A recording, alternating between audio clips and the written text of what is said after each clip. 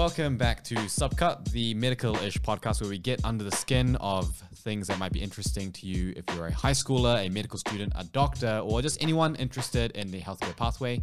My name is Justin. I used to be a doctor. My name is Neil. I'm a fourth year medical student. My name is Emma. I'm a third year physiotherapy student.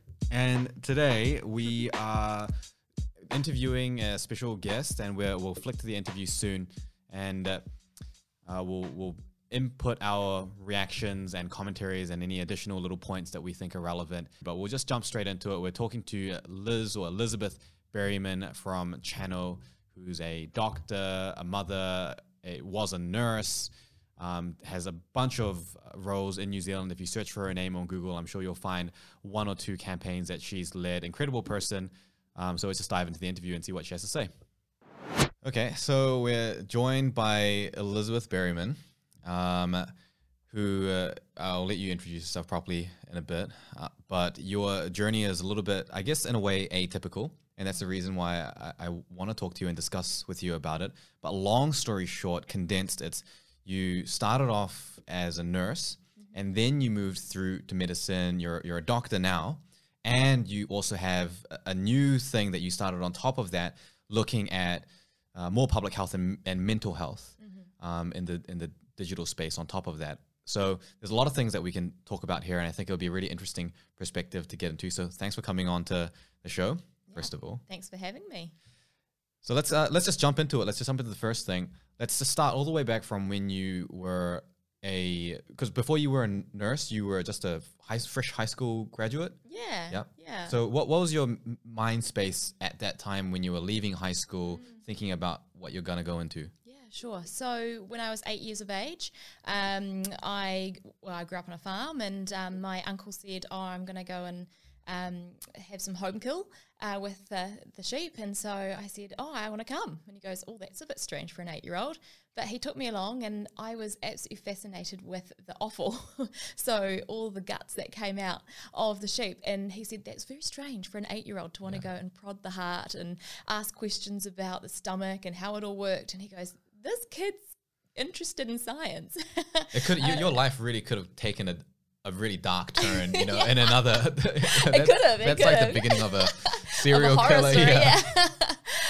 But no, and so ever since then, I was really interested in animal husbandry and looking after things on the farm, and that got me really interested in helping people from a medical perspective and with health conditions. So I really wanted to be a doctor. And I would tell everybody, and I went through high school, and I was setting myself up to go to medical school. And then, fortunately, my boyfriend at the time actually got a brain tumor.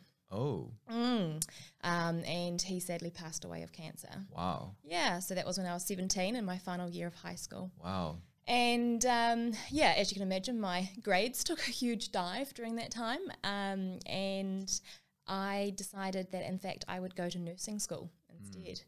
And I actually got a scholarship to go to AUT. So then I was like, oh, it's kind of sorted then. Yeah. I'll go to AUT and I'll study nursing. Let's pause there. So when you decided to do nursing, was that kind of, you were sort of thinking that you would eventually go back into medicine after that? Or was that sort of thinking, okay, it's still along the lines of helping people in that medical capacity? Yeah, it was still along the lines of helping people, and it aligned with my values and my vision of helping as many people as I possibly could. Yeah. So that's why nursing was a great option.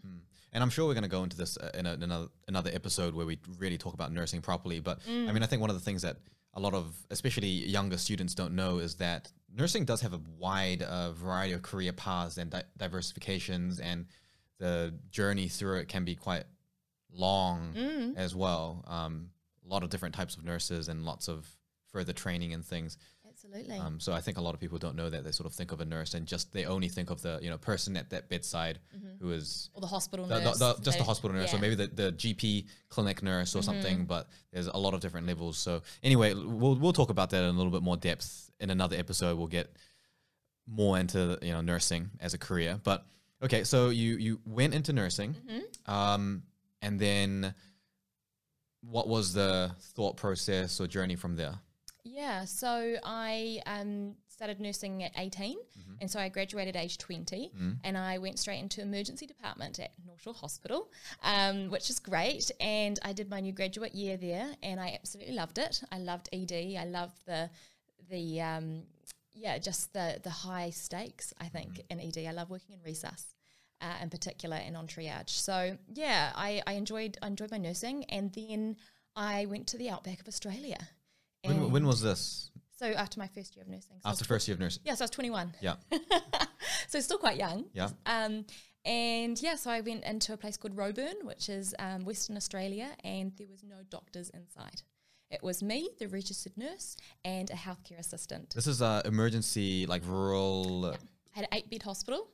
Yeah, and it was mostly a mining town, and it also had a large Indigenous population as well. Yeah. Okay. How long were you there for? So I was only there for 12 weeks, but it was one of the best experiences of my life. Okay, so let's fast forward now, coming back from that. Yeah. Because that would have been it was a memorable experience for you. Did that change things for you after doing that? Where was the kind of, because how long did you do nursing for actually? 5 years. 5 years. So you were in it for a lot longer than that. So what happened after that in the coming years to eventually move you back into medicine? Yeah, sure. So that was when I decided that I actually really did want to be a doctor. Yeah. So I was in the outback, and if you had a patient who came in, you'd do your assessment, you'd ring the rural doctor in Perth Hospital, you'd talk through the patient that you had in front of you, and sometimes we'd do telehealth, so we would turn on the video and we'd do the consult with the doctor in Perth as well. Then I'd fax through the prescription, they'd sign it off or do a standing order, and then they'd fax it back and I'd sort the patient. And so that was my first introduction to digital health as well, which is good. But I actually really liked the diagnosing part of it and the prescribing. And I was always asking more and more questions and why did you do that for that patient? And really wanted just to be able to do the whole lot for my patients. So that's when I was like, okay, I want to go to medical school. And that's kind of one of the key differences between nurses and doctors, right? Is that as a nurse, any nurse can ask the why does it happen that way, or, therefore what can we do about it? But there is sort of a power limitation in terms of what that knowledge allows you to then do. Even if you know what it is or why or what to do about it, you can't really actually do it because you need the sign off or the authority. Yeah, it wasn't so much like that because I went on and actually became a nurse practitioner where I did get to do the diagnosing and prescribing. I think it was the knowledge behind it. It was like in nursing, we only had a certain level. I wanted to go deeper. I wanted to know why they were making the decisions that they were making. I wanted to actually know the science of it and the full picture, which I think sometimes in nursing we jumped over a bit. So yeah, I wanted a deeper knowledge. Okay, so tell me about being a nurse practitioner. What does that mean? Yeah. So just to backtrack, so then I tried to get into medical school and they said, well, we don't take your nursing grades. Right. And they said, we suggest that you do some other study, a postgraduate study, and use those grades to get into medical school. Now, is that because you did your nursing at AUT, or is it because it'd been a few years since you'd graduated? No, it hadn't been a few years. So I think there is some stigma around the Polytechs and AUT. Yeah. Right. Because if I had done nursing at Auckland Uni, they would have counted it. Yeah. Yeah. And they said because you can't calculate a GPA on those Polytech grades when you can calculate a GPA on your Auckland Uni grades. Right.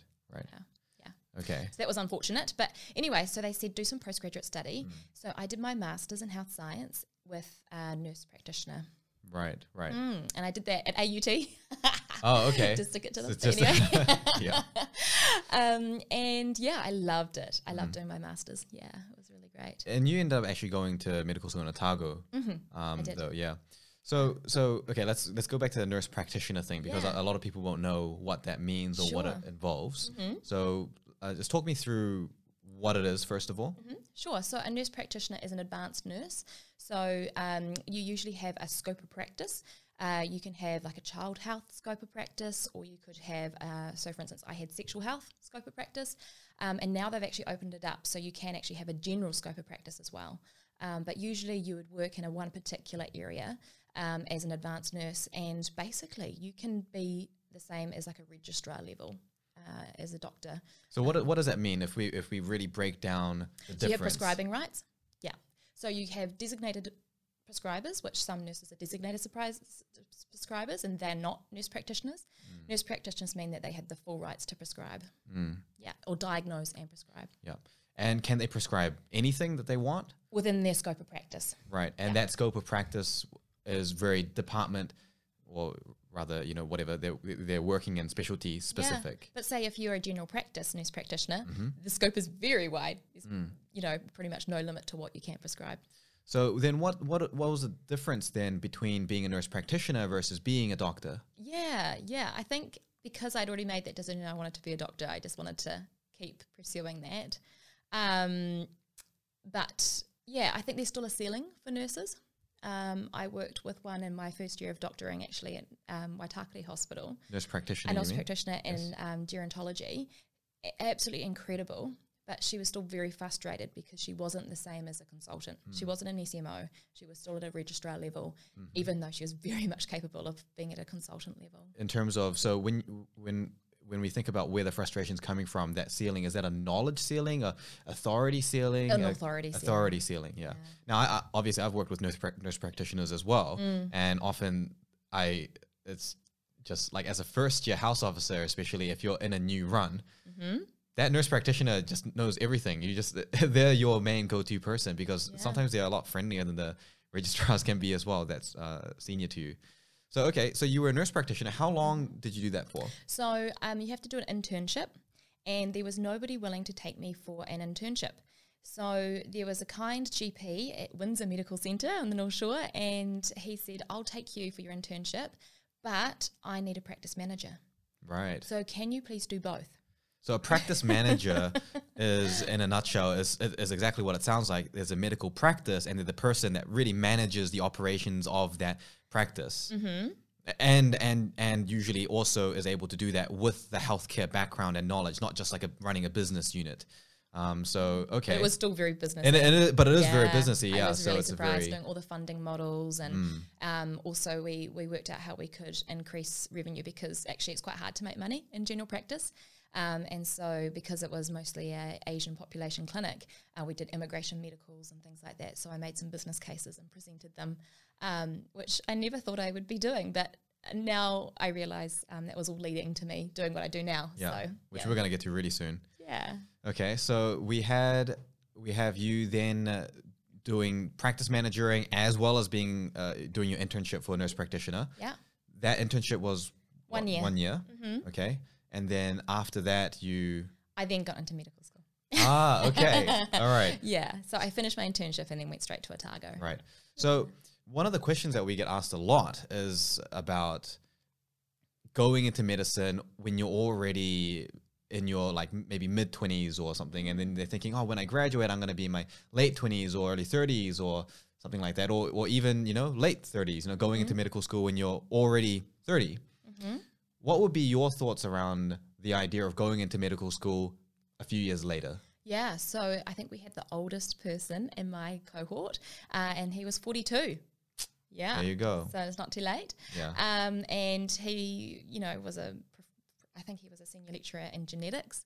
Amazing. And absolutely fitted in with the class, and no one batted an eyelid that he was actually a lot older than us. Yeah, it was fine. Yeah, so it's fine, right? Yeah. Yeah, it's just fine. It is. And there was like a whole, I don't know what the Auckland Uni was like, but in Otago, they've got a special entry called the other category. And so that's for people who have worked for 5 years or more in something previously to going into medical school. And usually they weight it towards the allied health, so midwives, paramedics, nurses. And so that other category, we kind of stick together pretty close. There's like 25 of us. And Yeah, and if it's anything like the same as just postgraduate, I'm going to guess that other category actually has some real advantages over the undergrads when it comes to actually just going through the medical study and just being good at the whole experience of medical school and learning and being a doctor. Is that kind of the case as well for this? Yeah, but we both bring our strengths, like, I know this is terrible, but we used to call them the kids, which is the young ones straight from high school entry. So the kids would bring their strengths, like we really loved getting to know them and seeing what they would bring, and they were usually insanely intelligent. And then they called us the dinosaurs. Yeah. And we used to sit in Jurassic Park together in the lecture theatre. So it went both ways.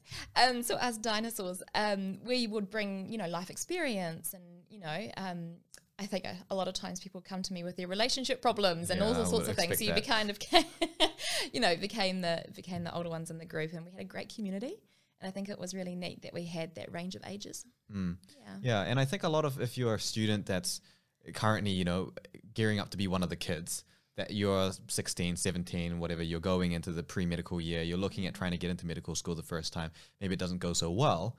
I mean, at the end of the day, fast forward 10, 20 years down the line, I mean, how much difference does that really make, adding on a few more years? I mean, experience is experience, life is life. It's going to be, it could be, and has been, I think, for a lot of my previous students, they've said it's the best thing that's ever happened to them not getting into medical school the first time around because of the level of experience that it gave them. I would actually agree with that. Yeah. If I went from high school into medical school, I don't think I would have the life experience to appreciate the great privilege it was to go to medical school. I went in from high school.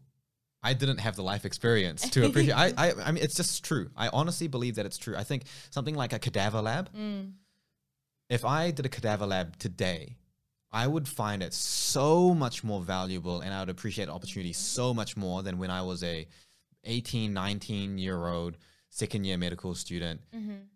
And it's you're almost in a way blind to the privilege that you have because it's just part of the course, and then you earn your way into the course. But yeah, it's really not the case. Absolutely. Okay, let's get back into the journey. So you're into medical school at that point, and then that's 5 years further of medical school that you're doing it. Did you take 6 any? years. So you entered in. Did you? Although the other category existed, because again they didn't like the fact that we went to a polytech, they made a lot of us others go and do the first year health science again. Okay. And we had to get a B average Right. to be able to get into Yeah. medical school. Okay. So it was a 6-year journey for us. Yeah. Okay. So then 6 years later, so you're going through medical school. Okay. And just on that, Yeah. it took me 5 attempts to get into medical school. The persistence is key. I really, really wanted it. Yeah. I really wanted it. Yeah. Okay, so 5 attempts. So 5 attempts later, 6 years after that, you have finished medical school. Let's pause there before you've just started working. You and your mindset and your thoughts on medicine at that time, how was that different by the time you'd finished medical school compared to at the very beginning when you'd just come in? So I did a lot of leadership things during my time at medical school. When I was second year, they decided to change the student loans. Good old Stephen Joyce. I remember this. Yeah, you remember this. That's actually when I think I may have actually met you Ah. then for the very first time at the New Zealand Medical Association Student Association conference in Okay. Auckland. Yes, You attended that, right? yeah, I did. I actually remembered randomly recently when I was talking to Jess Okay. from Channel that I actually met you in the pool at the Langham Hotel that we're staying at.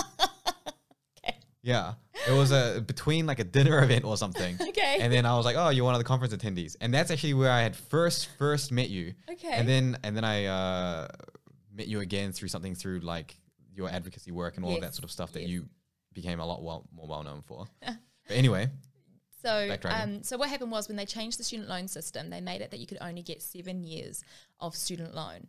And as you can tell, I've done nursing degree 3 years, then I did my postgraduate diploma, another 2 years, then my master's, another 2 years, and then I did some research, so that was up to like 6 years already before I even got to medical school. And then I was looking down the barrel of another 6 years. yeah. And so I was out. I was out of student loan. And a lot of my other category friends were also out of student loan. And so I took it upon myself to go and knock on Parliament and say, hey, can you make an exemption for medical students and for long degrees, such as dentistry and vets as well? And actually the entire Medical Students Association had a huge push for that, a massive campaign that we, in fact, there was the petition I remember, Yeah.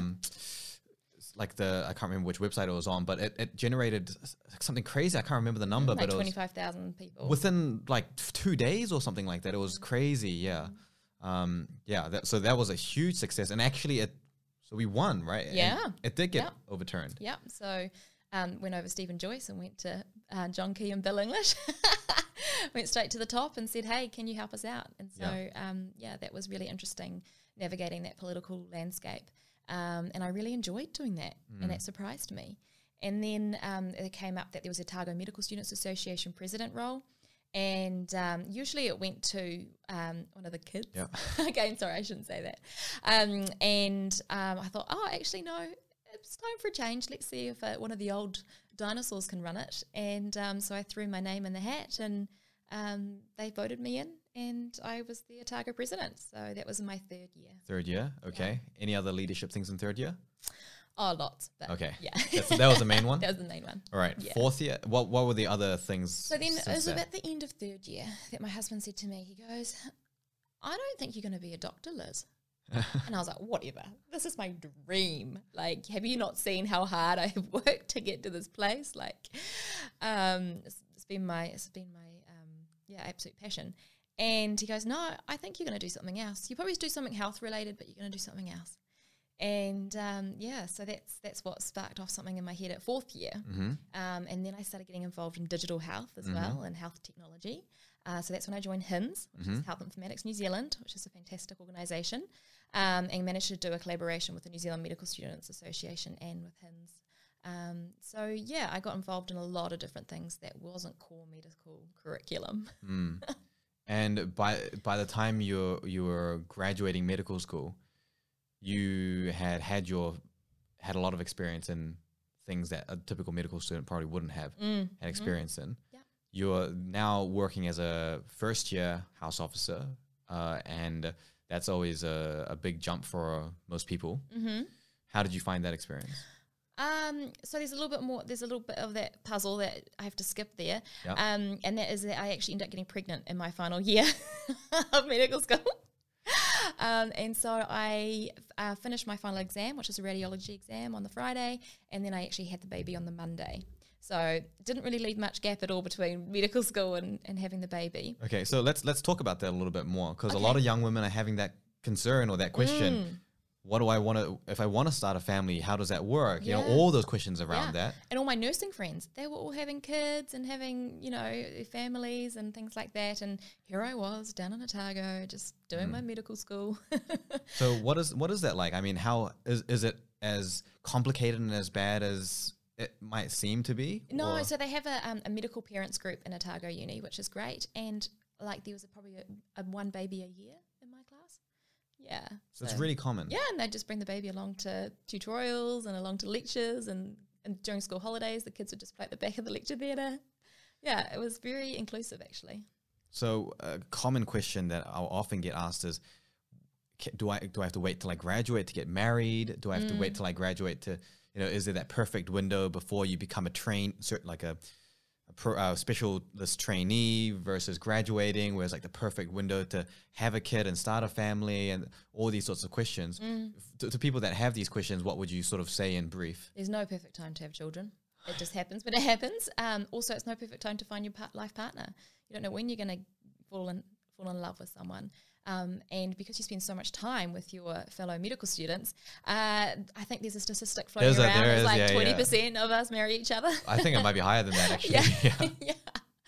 I know at least 6 or 7 marriages that have come out of my year alone. Yeah. I mean, there's a term that goes around in medical school called medcest. Oh, I mean, which is exactly what it sounds like. So I think that just go with it. Just because you're on this 6-year training program doesn't mean that life stops. Life keeps going, and if you want to have a family, you have a family. If you want to get married, you get married. And it won't necessarily derail you. The program can accommodate for it, and there are some exceptions, especially when you get later into training, which we will talk about in another episode in more depth. But generally speaking, especially earlier on, especially before you've committed into a training program, there is quite a bit of flexibility to do that, and it's not so bad. We are advocating for better conditions, especially for medical mums, because if you took time off to have a baby, they'd make you make it up in your holidays, which we didn't think was that fair. But it's still doable, and it's still it's fine. Okay, so then you started working. Yes, so Yep. I took 1 quarter off, and I was going to go back in second quarter, which was February, and so our baby was Elijah, and he was 3 months old, and I drove through the front gates of the hospital, and I just burst into tears, and I can't do this. I can't leave my 3-month-old in daycare. And so I rang them up and said, I'm not starting. So you took another quarter off? I took the whole year I off. took the whole year off. Well, yeah, they were a bit annoyed at me. Yeah. Like cancelling But on the they'll day. be annoyed at you for anything. Yeah, they would be. And this Yeah. is the NRA, in the Yeah. Northern Regional Alliance. So, yeah, they said, oh, well, if you're not going to start now, then you'll have to start next year, Yeah. quarter 1. And I was like, okay, that's fine. Yeah. Yeah. I just think my family's more important right now. Yeah. So, yeah. Okay. Interesting so far. And now we're going to get into another interesting part. Okay. Tell me about Channel. Okay. Tell me about where that came from, why that is, and what the current situation is. Yeah, sure. Okay. If you're only listening on the podcast, sorry to interrupt. You're wearing the Channel Oh yes, t-shirt. I am so wearing channel t-shirt. Yeah. Yep. So you- without the vowels, without the because vowels. we're cool like that. I was hoping there'd be a deeper meaning, but Well, there is, and I'll explain that. Yep. But the reason why we took the vowels out is because of the Google search. Because every time you typed in channel, it would come yeah, up with true. like TB3 or Sky, Yeah. and so yeah, we did that for the Google search. But yeah, so I was 4th year medical student. I was president of the New Zealand Medical Students Association. I was leading all these advocacy programs, and it was my first run on a surgical ward. I thought, yes, I'm a nurse. I'm finally going to be able to show them what I know. Watch out, kids. You might be smart, but I know how a ward works. But unfortunately, it wasn't the experience that I hoped it to be. I was put with a notorious surgeon who just decided that I was way too confident for him and that I needed to be shown my place. He would grill me in front of every patient. He would even say things about what I was wearing. It wasn't appropriate. And, it was totally professional clothes. There was nothing wrong with my clothes. Things like, my glasses. I was wearing glasses at the time and they were much too big for your face. okay, that's unacceptable. This is the same surgeon in theatre who would find some blunt pair of scissors, and instead of asking for new scissors, he would just throw them across the theatre room. Yeah. That type of stuff happens, and it's unacceptable. And it's, I think, thankfully, it is. There's a lot less of it now. And I know that the colleges, when I say colleges, I mean training colleges for specialties, they are cracking down on this type of behavior a lot more. And so people are aware of it. But especially some of the older generation doctors have been notorious for it, but it's a lot less now, thankfully. But anyway. Yeah. So here I was going on live 7 a.m. breakfast TV, and then walking into the ward. I saw that. I watched that. Being grilled, and then totally losing it. So here I was on one hand trying to put up this big facade of who I was, and then I was really struggling. I had bouts of anxiety. I was having panic attacks even thinking about walking onto the ward. Even going into the hospital, I'd start to have a panic attack. Wasn't sleeping. I started getting, signs of depression. And this was just a 6-week placement. And I think it's so important to say that this is not an uncommon story. I mean, I know so many students that have had almost verbatim the same type of experience that you've had, especially women in medicine are much more likely to be bullied in the workplace and undermined. So for anyone who doesn't know yet, Liz, you really kind of led the anti-bullying campaign. Well, after this, yes, that's the next bit of the and story. that's where it leads to. Yes, okay. it is. Yeah. So then I said, well, I can't do this anymore. I thought I wasn't good enough to be a doctor. I actually didn't recognise that it was bullying, and I just thought it was actually me. And I thought, oh my gosh, I'm not good enough. I can totally understand how you could. We have this get to imposter that. syndrome, right? Exactly. In medicine, we go, oh my gosh, I don't deserve to be here. There's been a mistake. They let me into med school. They're going to find out that I'm not real. This whole thing that goes on in our minds, I don't know why, but it's very common in research as well. So I went to the dean of the medical school and I sat down with him and I said, look, I'm just not cut out to be a doctor. I'm going to quit. And he laughs at me. Yeah. And he goes, you can't quit? I'm like, what do you mean? He's like, you're like amazing. You can't quit. And I'm like, oh, thanks. But no, I'm really not doing well.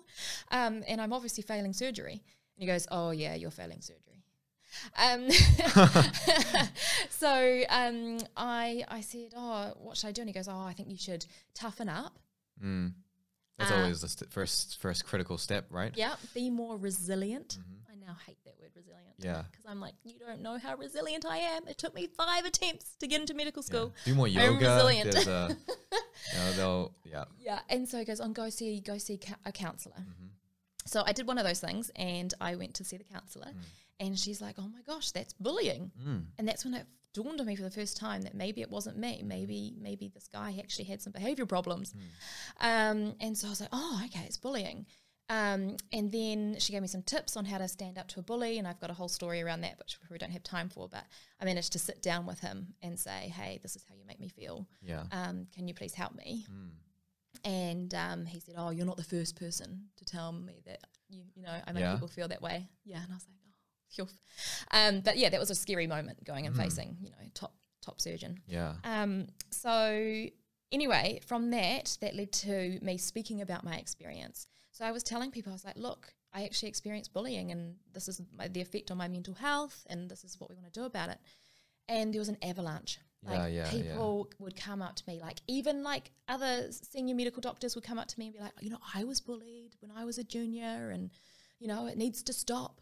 And this was before all the Royal College of Surgeons and all that, you know, what you talked about actually happened. And so I was like one of the first people raising the flag on it.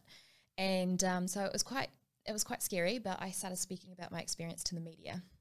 Got on the front page of the Herald, and it was really cool because a lot of the students actually gave us permission to use their stories to show what was really happening. It just shows how much of a real movement there was about it. Yeah, and so we did a survey of all the medical students in New Zealand, and we found that 54% had experienced bullying or sexual harassment whilst on placement in the past year. Yeah. I was going to say 54%, honestly, for me sounds like an underreported. I suspect it would be, the real number would be higher than that. And so once we started making a bit of a ruckus, I got in trouble again with the deans. What are you doing? Bringing our medical profession into disrepute. And then at the same time, the Royal College of Surgeons, they started their survey with their trainees, and they found the same. They found about 50% had been experienced bullying during their surgical training. And then the RDA, they did a similar one as well, which is the Resident Doctors Union. And so then there was like 3 pieces of evidence now leading towards that we have a problem. And yeah, thank goodness it was at the right time. #MeToo also kicked off just after that. So that was 2015, 2016. And yeah, there was just like a whole groundswell of change in society in general saying actually bullying is not okay in any profession. And so that experience laid the foundation for what would become Channel. Is that sort of the segue? Yeah, so that is. So then I started doing more and more research. So nobody was getting into this workplace mental health side of things, and especially with that bullying and sexual harassment, discrimination kind of side to it. There was a lot of OC health, but there wasn't really that whole getting into those really tricky issues like bullying. Yeah. So then I made it my mission to research that. And we had a research group in Otago called CAPL, Creating a Positive Learning Environment. And so we've published about 6 international publications now, trying to look at solutions. Just in the last... Just 4 years. 4 years. Yeah, in the BMJ and all sorts, and international conferences. Wow. Yeah. That's very impressive. Yeah. Especially in such a short time period. Especially on top of everything else that we know that was going on. And doing TI and being pregnant. And Okay. It's great. So tell me about Channel. What is it for the people that aren't familiar? You know, what is it about, and where are you seeing things going? Absolutely. So part of the research, the part that I did with the group was around focus groups. So we got people in like nurses, doctors, medical students, and said, what do you want to help with your mental health in the workplace? What do you want to start to tackle bullying and sexual harassment? And they said that they wanted an app. And I was like, no, you don't want an app. Yeah. There is an app out there for everything.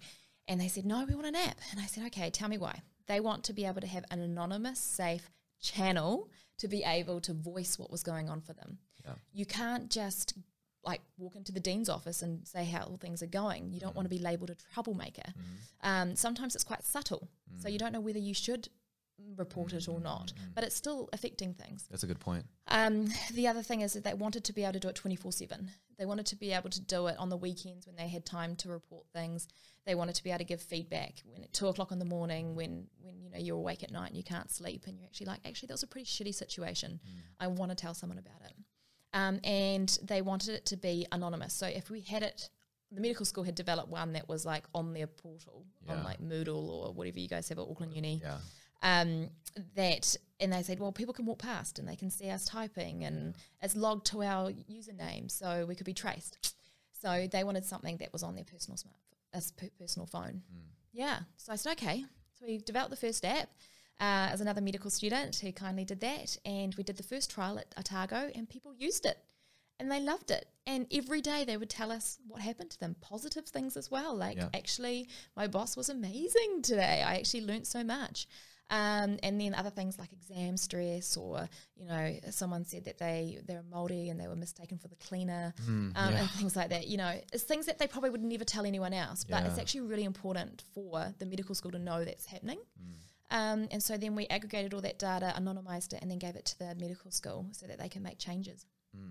And so then everybody was like, that's amazing. And I presented it at the Royal College of Surgeons in Adelaide, and they were like, this is great. Can we have it in our hospital? And I was like, well, it's a research project. Oh, right, because at the time it wasn't a thing. It wasn't such, a thing, right? no. It was still part of that Capel research group. Yeah. Okay. And so I was like, okay. And then I was actually taking that year off because I wasn't working in the hospital, right? Because I had Elijah. And I had an email from Middlemore Hospital, and they said, hey, can we have your app? And we've got some funding. We'll pay you for it. And I was like, oh, that's okay. a perfect dialogue to have. Maybe we can do something. Yeah. And so I went to Auckland University at that point to say, hey, can you help? They sent me to Auckland Uni Services. They put me on their commercialisation pathway, which I had no idea what that was, which basically means they turn you into a social enterprise, a business. Yeah. And then that's you now. That's it, yeah.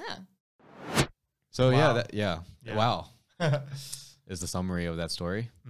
Yeah. I think, I mean, even with the previous week with Art and Nick, it's kind of the same message that comes through to me, that it's one of the main things is sort of just like age is just a number, and in our heads or societally we have this kind of pathway that we're supposed to follow. Yeah. And it's like, this is the time that you're supposed to do this. And I don't know if you feel this way, Neil, but especially as like an Indian person, as well as like a Catholic Indian, where a lot of my friends are following that pathway. Like you go to university, you get married, you find a house, you're like doing the job, you have the kid, you know. It's just nice to see that time is just an illusion kind of thing. Mum and dad are sort of like, get on with it, Neil. Same thing with me, and I don't know if this happens in like Korean house. Oh, your parents are a bit more chill. My parents are more chill about that. But my certainly my parents to my brother, they're like, well, you're this old now, you should be doing this. And it's just nice to see that, in a way, for like at my age, it's nice to see that everything ends up being okay, that not everything is set in stone. You don't have to follow this specific pathway. Time is just an illusion, and you just, if you focus on doing what you love, and even if that evolves, it's okay. Kind of thing. I think the favorite part, just generally about the entire interview, is just how unorthodox but still so effective her like pathway through medicine and before medicine really was. Not that she intended on like planning it that way or going about it with that way. How long did it take? 12 years in total then? A long time. Actually, I even mentioned it in the end of that clip. I actually say like it was so unexpected how things played out. But it would have been the way that she would have wanted anyway. And that resonates with a lot of what people say. You know, what you hear from these types of messages often is that you just chased your passion. Back when I was first starting Foster Our Future, I was in my 5th year of medical school, right? And then I spoke with one of the conference speakers who was at one of the Auckland conferences at the time. His name was Dr. Sharad Paul, who's very well acclaimed, widely known doctor and author and other things. And he, for whatever freaking reason, he decided to entertain me for a coffee because I asked him to. And Maybe that's whatever the reason. reason. No, but like, Is that not the reason? but he actually accepted. Give me a coffee. This random, 5th year medical student saying, "Hey, I'm really interested. Can we talk? Can you talk about it a little bit more?" And he actually said like that if there's something that you're passionate about, because my main issue was I'm passionate about, multiple things. Where do I go? Like, what am I meant to do? The medical community seems to say like you need to be sort of one track, one fixed mind, pursue that. And then on the other hand, it's kind of like, well, I don't really want to. Is that kind of wrong? And he just sort of said, just do what you're passionate about, and just do that, and don't let other people sort of dictate that or say what you can or can't do. Just do what you do, and just And I think really that question, when I was asking it at the time, I wanted there to be this answer: what is the path? What should I do? Yeah. The older I get, the more I sort of experience, I realize there isn't really that answer. The fact that you're looking for it already is kind of off the wrong foot. It's just do what you do, see where it goes, trust your ability to adapt and overcome and be flexy and things like that, and just go and see. And after this podcast, we had a webinar, right? We talked about a lot of these things as well, and especially the graduate part. And one of the people who had failed to get into medical school from their first year was watching that, and they said that was like the first time that they really thought like, hey, graduate entry maybe is like really a serious thing, that like they'd never thought about it before that. And it's so common, right? Like you get a lot of these high schoolers coming in, they don't think about graduate entry, but really that is. And they feel if they don't get in the first go, it's like they weren't meant to be a doctor in a way. Or they feel like, oh, it probably just wasn't right for me, and they'll find something else to do. But it's like, you know what, if you're really passionate about it, there's going to be barriers, but it's like with anything, if you put your mind to it, you pursue it, it is your passion, you chase after it, you'll end up where you're supposed to be in a way. Yeah. And I think I can speak for the medical side of things, but you could probably agree for the physio side of things as well, that like a lot of these postgraduate students, and especially like super grad students, we call them super grads, they do so much better. They just have figured out so much more about themselves and their life. And I guess I don't want to use the word pathways given everything that we just spoke about, but they're a bit more comfortable with the uncertainty, and they're a bit more able to navigate through it, I feel, with at least less stress for no reason whatsoever. We tend to stress over every single thing that we can get our hands on, but they've just got like, that's just life. Like so much just experience. move on. Yeah.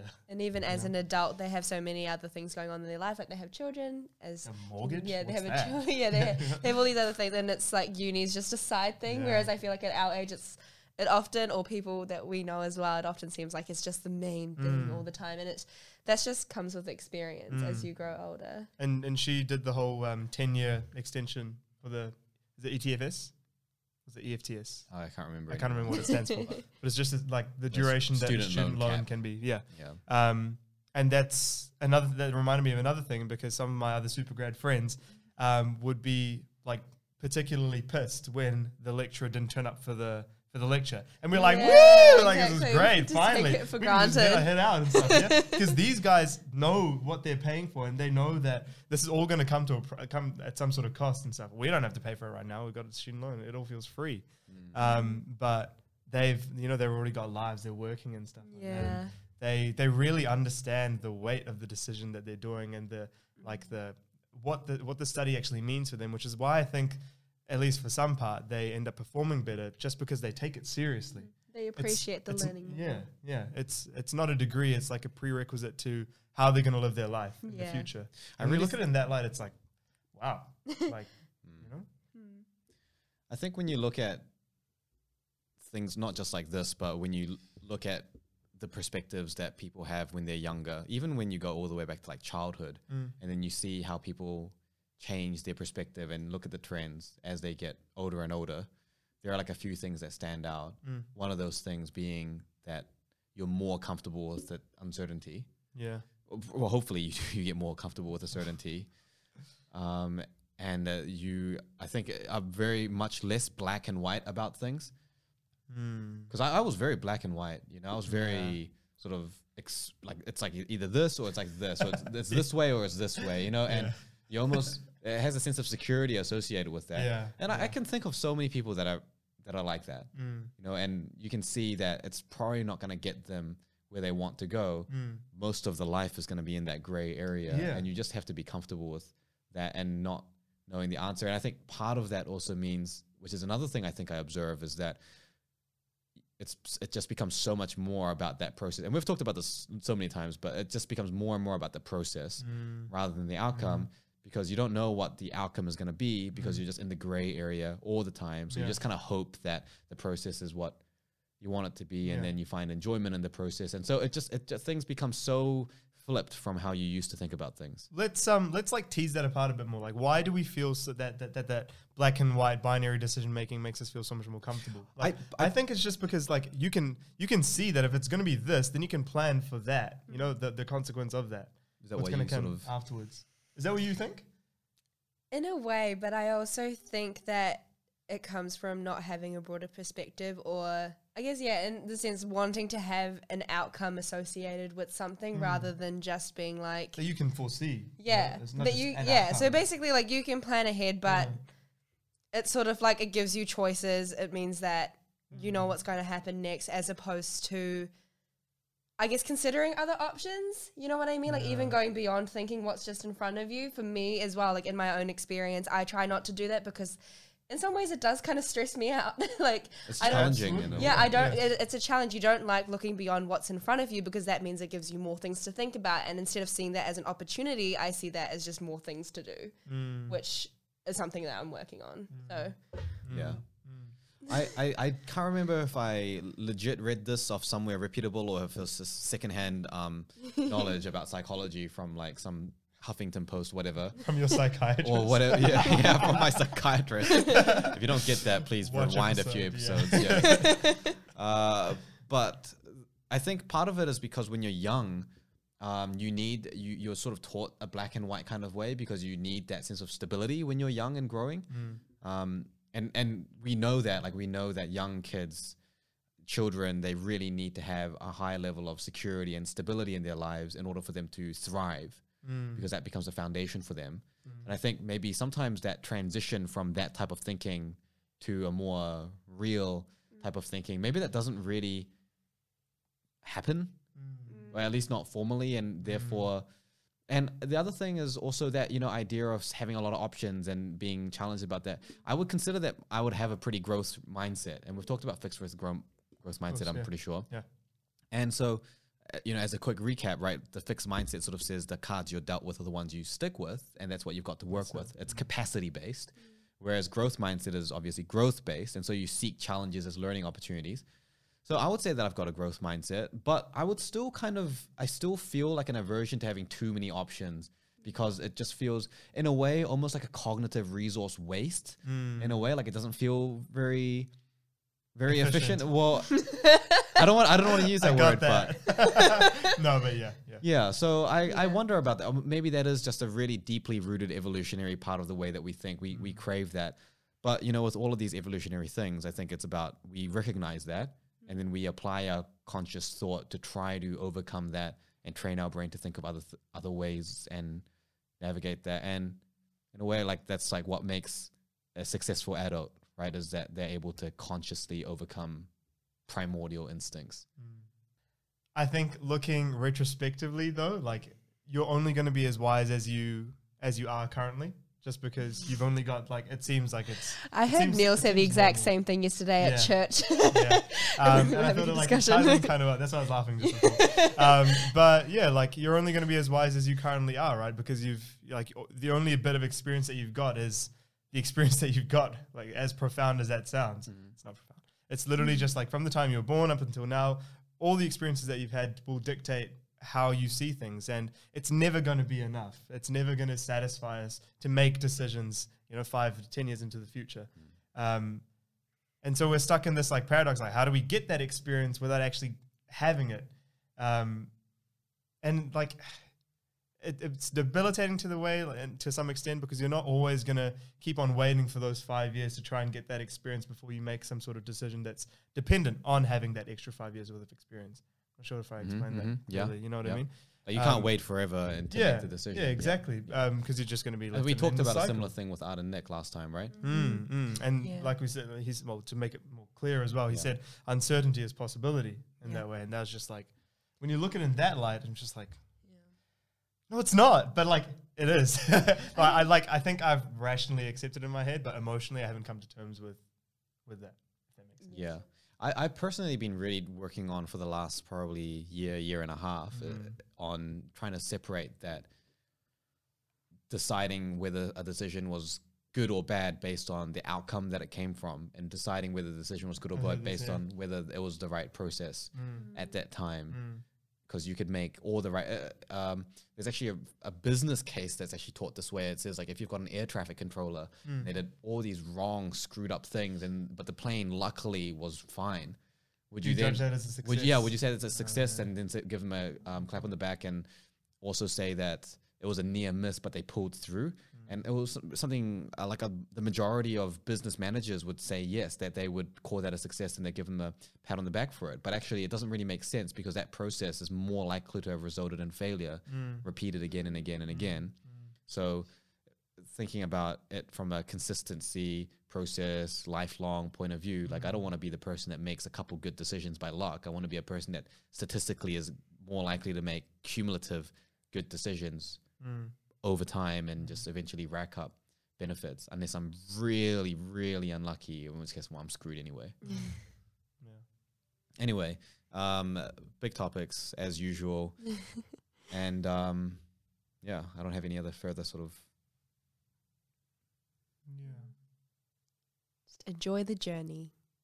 I think I'm just going to be contemplating tonight. Yeah, let's be contemplative. That can be the that can be the homework for you. In fact, interesting question for you to tell us about is where do you sit on that spectrum of making decisions and being, judging yourself on the decisions that you made based on the outcome versus kind of rationalizing it on the process. Hopefully that sort of made sense, but I think that is a topic that always ends up as a deep conversation. In my experience, everyone has such a personal experience of that. So put that out to you. What are your thoughts on that? Let us know if you're on YouTube. Let us know in the comments on Facebook, wherever it is. Send us a message. We'd love to hear more responses. And as usual, if you've got any feedback or suggestions on other topics that we should cover, we're always looking for new ideas or interesting guests to bring on. So in your hands. And of course, as usual, thanks for listening. What's he going to come up with this time? Oh, just like the subscribe button. What? And make sure to subscribe to the comments and comment your like. And yeah, we'll see you next time. See you later. Thanks for tuning in to Subcut. If you guys have any suggestions for content, please make sure you send it through. You can get in touch and follow us on Facebook, Instagram, and YouTube, or find us on our website at jttmid.com/subcut. Subcut is a podcast brought to you by JTT. If you or anyone you know is interested in a career in medicine, make sure to get in touch and check us out at jttmid.com.